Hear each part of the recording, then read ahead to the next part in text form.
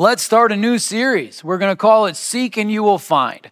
So there's an amazing section of scripture that I mentioned in Matthew chapter 7, verses 7 through 11 that's had a huge impact on my life. So let me go to Matthew chapter 7. We'll read 7 through 11, and it says this. This is Jesus speaking in the Sermon on the Mount. He's speaking to the masses, and he says, "Ask and it will be given to you. Seek and you will find. Knock and the door will be opened to you. For everyone who asks receives, the one who seeks finds, and to the one who knocks the door will be opened. Which of you, if your son asks for bread, will give him a stone? Or if he asks for a fish, will give him a snake? If you then, though you are evil, know how to give good gifts to your children, how much more will your Father in heaven give good gifts to those who ask him?" So an incredible promise here. You know, we are invited by Jesus to ask, to seek, to knock, to go after God, to go after the things of God, to ask God of things, and I think it's neat. Ask, seek, knock, A-S-K, ask, it's just built for that. He is inviting us in, but his invitation means that now the ball is in our court and we have to initiate the asking. We have to initiate the seeking. We have to initiate the knocking because we have been invited and now the ball's in our court. It's time for us to go.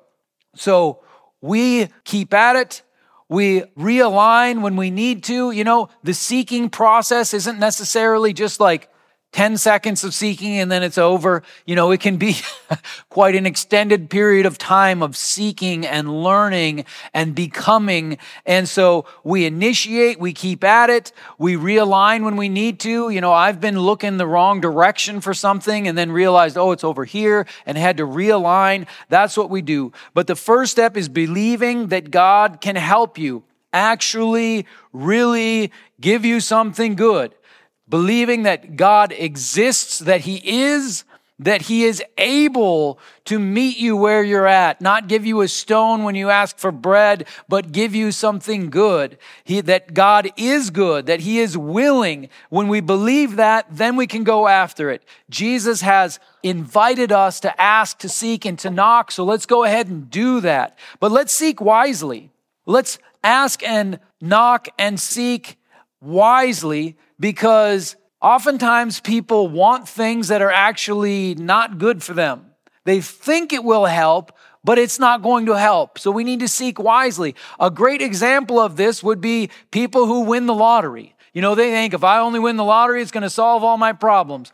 But then they win the lottery and it creates more problems. There's story after story after story of people winning the lottery and it just being an absolute disaster. For example, if we want financial security, we shouldn't seek God to win the lottery.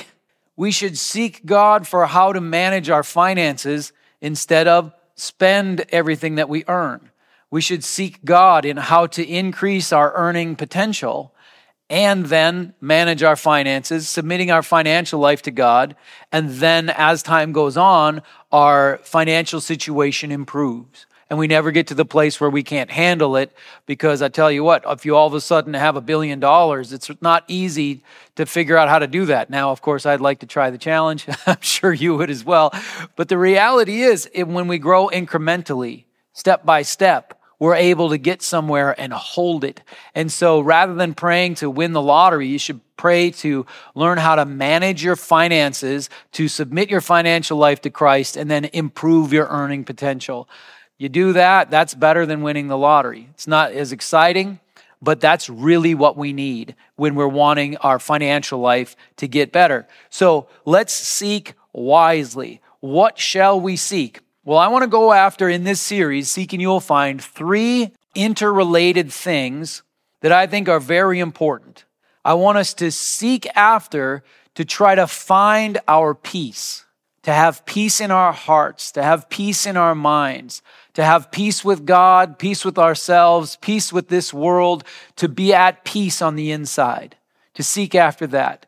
The second thing in this series I want to seek after is our people, to seek after a community of people to belong to understand how to be part of the body of Christ, this people that we are part of, the hands and feet of Jesus. Seek out and find our people.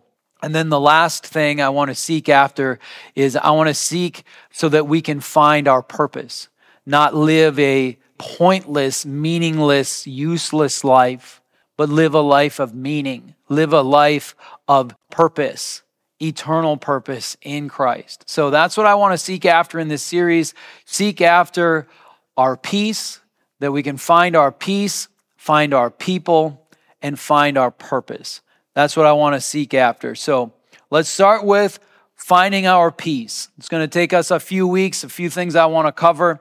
But the first step is finding peace with God. So finding peace with God is essential and important. And, I think it's the first step. That's where we need to all start, is finding peace with God. And that can mean that if you're far from God, you need to believe in God and start a relationship with God. Or maybe you have a strained relationship with God and you need to find peace with God. We're going to talk about those things. But first, I want to watch a short video that's called "It's Not About the Nail." This is a really fun video. It's about men and women and how they communicate, but I think it ties into some core needs of every human being and how God can meet those needs. So I just introduced a video and you're listening on audio, so let me just describe the video for you here for just a second. So there's a woman and a man sitting on a couch, and she starts to talk about this pressure and the trouble that she's in, and there's this pain, and then it pans out a little bit, and you notice that there's a nail in her forehead, like a roofing nail or just a framing nail, kind of a regular sized nail. And the man looks at her with a longing look and says, "Well, you do have a nail in your head." And then she says, "You're always trying to fix it. You just need to listen." And he says, "I don't think you need me to listen. I think you do need to get the nail out of your head." And then they have a little fight. And she says, "You just need to listen and feel where I'm at." And so he tries that. And she describes the difficulties she's going through with this problem she's got. And he says, "Oh, it must be so hard." And she says it is, and leans in to give him a kiss. But then, of course, they hit the nail when their heads come together, and she goes, "Ow!" And then that's the end of the video.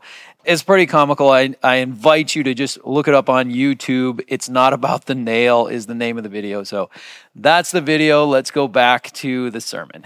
Both of those people, apparently husband and wife, both of those people have been robbed of their peace. The peace has been robbed from them, but both for different reasons.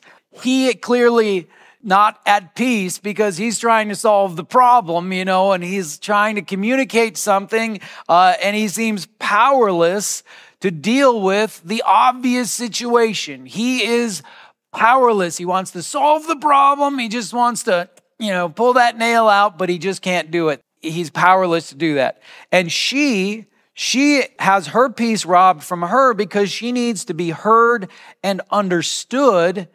She gets glimpses of it, but it's not really happening. He keeps interrupting, and then there's these other problems, and it just always comes back to him trying to fix the situation. So she needs to be heard and understood. He needs to solve the problem. And since neither one of those things are working, they're both robbed of their peace. And of course, this video is about men and women, how they communicate, what their felt needs are. But as I mentioned earlier, it's about, I believe, also about two very real needs that all of us have. Not just men needing to solve the problem, not just women needing to be heard and understood. I believe we all need problems in our lives to be solved, and we all need to be heard and understood. This is universal for all people. So let's look at this, because I believe God meets both of these needs, that God meets both of these needs in us to be known, loved, and understood. Let's go to Hebrews chapter 4, starting in verse 14. We'll read 4:14 through 16. It says this: "Therefore, since we have a great high priest who has ascended into heaven, Jesus, the Son of God, let us hold firmly to the faith we profess. For we do not have a high priest who is unable to empathize with our weaknesses, but we have one who has been tempted in every way, just as we are, yet he did not sin.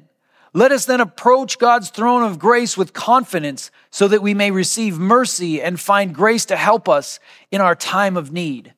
What this is saying in Hebrews chapter 4 is that Jesus, the Son of God, the Alpha and the Omega, the Anointed One, the Messiah, the Savior, came to this earth, born in a barn, laid in a manger, lived a normal life of being the son of a carpenter. He understood what it meant to be rejected. He understood what it meant to have people pulling on him from every direction and not have enough of him to go around. He understood what it meant to be betrayed, to be lied about, to be humiliated and abused and falsely convicted and killed, tortured to death. He went through a lot, and he knows what it's like to be down here in this mess. We don't serve a God that is way off in the distance, that doesn't have the ability to really understand us. The word here is empathize. We do not have a high priest who is unable to empathize with our weaknesses. That means that he can understand it. He knows what it's like to be us. So we have a God who knows us, who loves us, who understands us. And we see this all over the scriptures. You know, I think of Jesus dealing with Martha and Mary when Lazarus dies of his illness, and the heart that he has for them and for the other people there. He is just weeping with them over their pain and their faith crisis because of the situation. We serve a God who knows us, who understands us, and who loves us anyway. That's amazing. But not just that. We don't just have a God who loves us, who understands us, who cares about us, who knows, but we also have a God that is able to transform our lives for the better. So we have a God who knows us, hears and understands and loves us, responds to us with compassion, responds to us with favor, but at the same time, doesn't leave us stuck where we are. He is a God of transformation, transforming us for the better. Let's go to Romans, two sections from Romans 5, 6 through 8, and then we'll go to chapter 12. So Romans 5, starting in verse 6, is kind of the transition from loving and understanding into transforming. It says, "You see, at just the right time, when we were still powerless, Christ died for the ungodly. Very rarely will anyone die for a righteous person, though for a good person someone might possibly dare to die. But God demonstrates his own love for us in this: while we were still sinners, Christ died for us." So we have a God who loves this world, this broken world, this world of sinners, this world of messed up people, loves them, and Jesus dies for us. That while we were still sinners, Christ died for us. Because he loves us and because he wants to transform us. Not leave the nail in our forehead, but get that thing out of there. We'll go to Romans 12:2. It says, "Do not conform to the pattern of this world, but be transformed by the renewing of your mind. Then you will be able to test and approve what God's will is, his good, pleasing, and perfect will." So not only does God love us and understand us, empathize with us, able to hear us, notice us, care about us, but also able to transform us. We take off the old, we put on the new. We are born again. Behold, all things have become new, transformed by the renewing of our mind. Our understanding is changed by the truths of God, and we're able to step into a new way of living. This is fantastic. Transformation as well as love, empathy, understanding, and being known. Also being transformed for the better. So God does both of these. Let's look at a biblical example from Luke chapter 19. If you were a church kid, you might know the story about Zacchaeus, the wee little man. I didn't hear that story or that song or whatever till I was an adult, and I thought that was a strange little song. But this is the section of Scripture, Luke 19, about a tax collector, a chief tax collector who would have been a bad guy. He would have been somebody that is exploiting others, ripping people off, and getting rich off of other people's misery. And not only that, but a Jewish person getting rich off of the exploitation of the Romans against the Jews. So very bad. Zacchaeus would not have been well thought of. Here we go. Luke 19, 1 through 20. Jesus entered Jericho and was passing through. A man was there by the name of Zacchaeus. He was a chief tax collector and was wealthy. He wanted to see who Jesus was, but because he was short, he could not see over the crowd. So he ran ahead and climbed a sycamore fig tree to see him, since Jesus was coming that way. When Jesus reached the spot, he looked up and said to him, "Zacchaeus, come down immediately. I must stay at your house today." So he came down at once and welcomed him gladly. All the people saw this and began to mutter, "He has gone to be the guest of a sinner." But Zacchaeus stood up and said to the Lord, "Look, Lord, here and now I give half of my possessions to the poor, and if I have cheated anybody out of anything, I will pay back 4 times the amount." Jesus said to him, "Today salvation has come to this house, because this man too is a son of Abraham. For the Son of Man came to seek and to save the lost." So Zacchaeus was noticed. He was understood. He was loved by Jesus even when he was lost. He was a sinner. He was a greedy exploiter. This is who Zacchaeus was. It says, verse 7, look at that again. All the people saw this and began to mutter. You know, that means that everybody thought Zacchaeus was a bad guy. They're like, why would Jesus spend any time with him? He is a piece of garbage. So Zacchaeus had a very bad reputation, and I believe it was properly earned. So Zacchaeus, even when he was lost, while we were still sinners, Christ died for us. Even while he was still lost, he was noticed, he was understood, he was loved. But then Zacchaeus was transformed.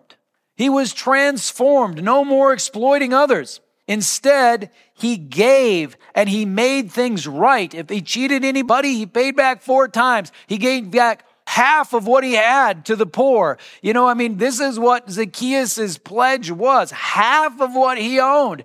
That's a lot. He was a wealthy man. And then 4 times, I'm thinking, okay, if he cheated a whole lot of people, he might just completely run out of money here. But he was transformed into a new person. Behold, the old is gone, the new has come. He was born again. He's a new Zacchaeus. Blink, the nail comes out of his forehead. He's heard, understood, loved, and transformed. This is what our God does for us, and this is how we can have peace with God. But there are also roadblocks for people. I want to talk about 2 major roadblocks. 2 major roadblocks for people. And I would say this is people who think that there's probably a God out there.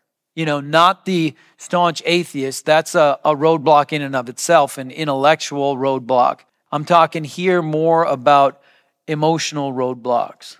Roadblock number 1 is people love the nail more than they love God. They love the nail. You know, that lady had the nail in her forehead. They love that more than they love God. They're believing a lie. Let me tell you, the nail is not your friend. Your addiction is not your friend. Your lust problem is not your friend. Your greed is not your friend. Your power over others, ability to exploit, ability to push others down is not your friend. Your being a victim, your brokenness is not your friend.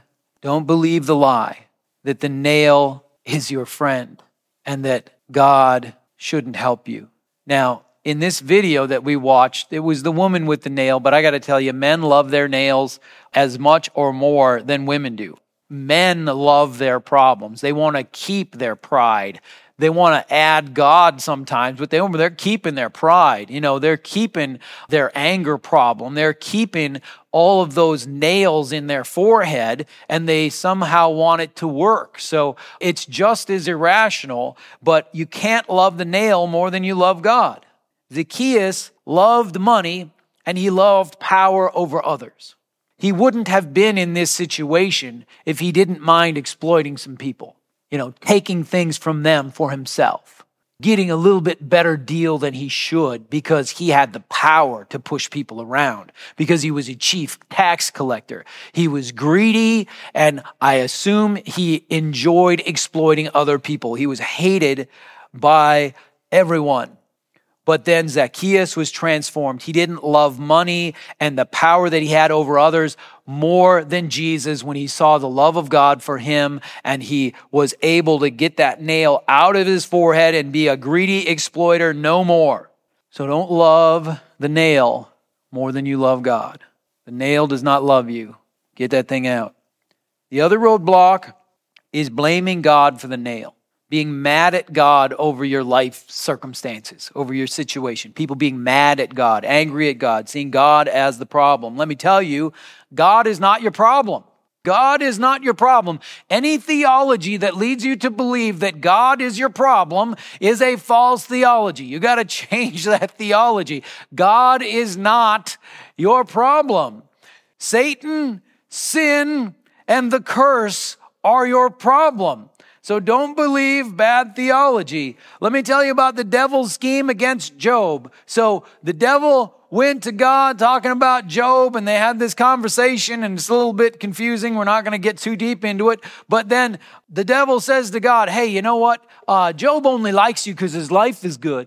I bet if his life got messed up, then he would curse you. And so God's like, all right, let's find out. So he releases Satan to be able to do terrible things to Job. Satan gained access to Job's life, and he did all kinds of harm to him. Family members died, lost all of his wealth, lost his health. He was in terrible pain, and still he did not turn against God. But what was Satan's scheme against Job? It was to hurt Job. Satan was going to hurt Job and then drive a wedge between Job and God. Job loves God. Satan wants to hurt Job and get him to hate God. Drive a wedge between him and God. And that same thing is what Satan is doing today. Satan is trying to push you away from God. Satan will hurt you. The devil comes to steal, kill, and destroy. When you've got stealing, killing, and destroying in your life, you've got the nail in your forehead along those lines. Don't get mad at God. Get mad at the devil. Get mad at this evil world. Get mad at the curse, the harshness of living in this world. Because in heaven, we'll know what it's like for God to be totally in control. Picture heaven. That's the place that God has all the influence. But in this world, the devil prowls around and devours. Sin brings death, and the curse brings painful toil. This world is not that great of a place. It's a yucky place. Now, you've got to fight and overcome these things with God's help, but don't blame God for the nail in your forehead, for the problems in your life, for the evils that you've faced, because when evil people sin against God's will and the devil comes to steal, kill, and destroy, then God is your rescuer. He is your deliverer. He is your healer. He is your savior. Don't get mad at your helper. Get mad at the devil. Get mad at this evil world, and God will help you to fight against the devil and the evil of this world. He will help you, but don't push away your Savior. God did not put the nail there. God doesn't want you to keep the nail. He's your healer, your deliverer, and your Savior. You got that? I hope so. This is very important. So let's seek our peace with God, both to be known and understood and loved by God, as well as to be transformed, to be forgiven, to be redeemed, to grab hold of new life, to live for God, at peace with God, not at odds with God, but at peace with God. I got one more scripture to read. I'm going to go to 2 Corinthians chapter 5. We'll read 17 through 20. 2 Corinthians chapter 5, 17 through 20 says this. Therefore, if anyone is in Christ, the new creation has come. The old is gone, the new is here. All this is from God, who reconciled us to himself through Christ and gave us the ministry of reconciliation. That God was reconciling the world to himself in Christ, not counting people's sins against them. And he has committed to us the message of reconciliation. We are therefore Christ's ambassadors, as though God were making his appeal through us. We implore you on Christ's behalf, be reconciled to God. So, I implore you on Christ's behalf, be reconciled to God. We're going to pray in a few minutes, but I want us to seek our peace with God. Now, I mentioned earlier those roadblocks, loving the nail, loving your sin, loving the darkness more than the freedom we have in Christ, obedience to Christ, serving in the kingdom of God. If you love the nail more than you love God, you're going to have a problem. If you're blaming God for the nail, for the hardships that you're going through, rather than seeing Him as your helper, as your deliverer, as your healer, your Savior, then you got a real problem. But I just want to talk for a second to those who just don't think God is real. I used to be like that. I used to believe there was no God, and God intervened in my life. Someone had given me a Bible, and I read Matthew 7, 7 and 8, the ask, seek, and knock section that we read at the beginning. And I didn't care if God was real. I wasn't somebody who was against God. I just didn't care. I mean, if God was real, fine. I just didn't think He was. I mean, where is He? You know what I mean? Like, we got pretty powerful telescopes. We haven't found God yet. So, you know what I mean? I'm like, well, where is He if you think there's a God? Had a very, just regular scientific viewpoint of the nature of reality. And let me tell you, I prayed and God showed up. I prayed based on Matthew 7, 7 and 8. And God came and met me where I was at. And since then, I've done a whole lot of looking. And I believe that there is plenty of room in the scientific world when we go out and look for the existence of a spirit world and of a God that created and who loves us. I think this is all very, very possible. Don't be afraid to look. Check out dark matter. Check out theoretical physics. Man, I tell you what, there is all kinds of room in our reality for more than what we can see, for more than our three-dimensional, and four dimensions if you want time as one. There is more than that four-dimensional reality. There is plenty of room for God to be real. So don't reject God intellectually. I implore you on Christ's behalf, be reconciled to God. And that means acknowledging God, that He is real. You are not some cosmic accident, but you are created with a purpose by a God who knows you and loves you and wants you to live forever with Him in heaven, as we call it. So don't reject that. But if you're someone who has a belief in God, but you don't have peace with God because you're in rebellion against God, you're running away from God, you like sin more than obedience to God, you prefer the nail over freedom in Christ, today is your day to get free, to make peace with God, and instead of running away from God and believing that there is a better way than God's ways, you reject that lie and you believe, God, you have got what's best for me. You are good. Now's your time to make peace with God. And if you've been blaming God, say you've gone through horrible, horrible situations. I'm not saying you didn't go through horrible, horrible situations, that you aren't tormented and in tremendous pain and you need a hug from heaven so bad. I'm saying don't run away from God, who is your helper in your great time of need, in your tremendous distress, in your incredible pain. Don't run from God, run to God. Don't blame God. He is your deliverer. He is your healer. He is your Savior. Run to Him because He understands. And He's not mad at you. He wants to help you. So let's go to the Lord in prayer. And I implore you on Christ's behalf, be reconciled to God. So Heavenly Father, we come before you and we honor you. We come seeking because you, Lord Jesus, invited us to ask and have it given to us, to seek and find, to knock and have the door opened. You invited us to do that, and so we're doing it. And we seek today our peace with God. Heavenly Father, help us to see who you are truly, to not look the other way, to not believe lies, the two lies that we talked about today, actually the three, that you don't exist at all. Lord, let us see you as real and true because you are. Father, let us not love the things of this world, the things of destruction, the things that actually bring pain and hurt.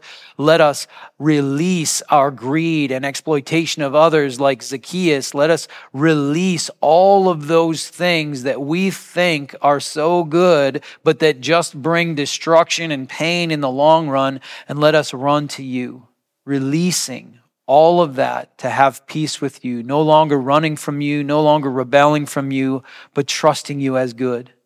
Because you see us, you know us, you understand us, and you have good things for us. You can actually help.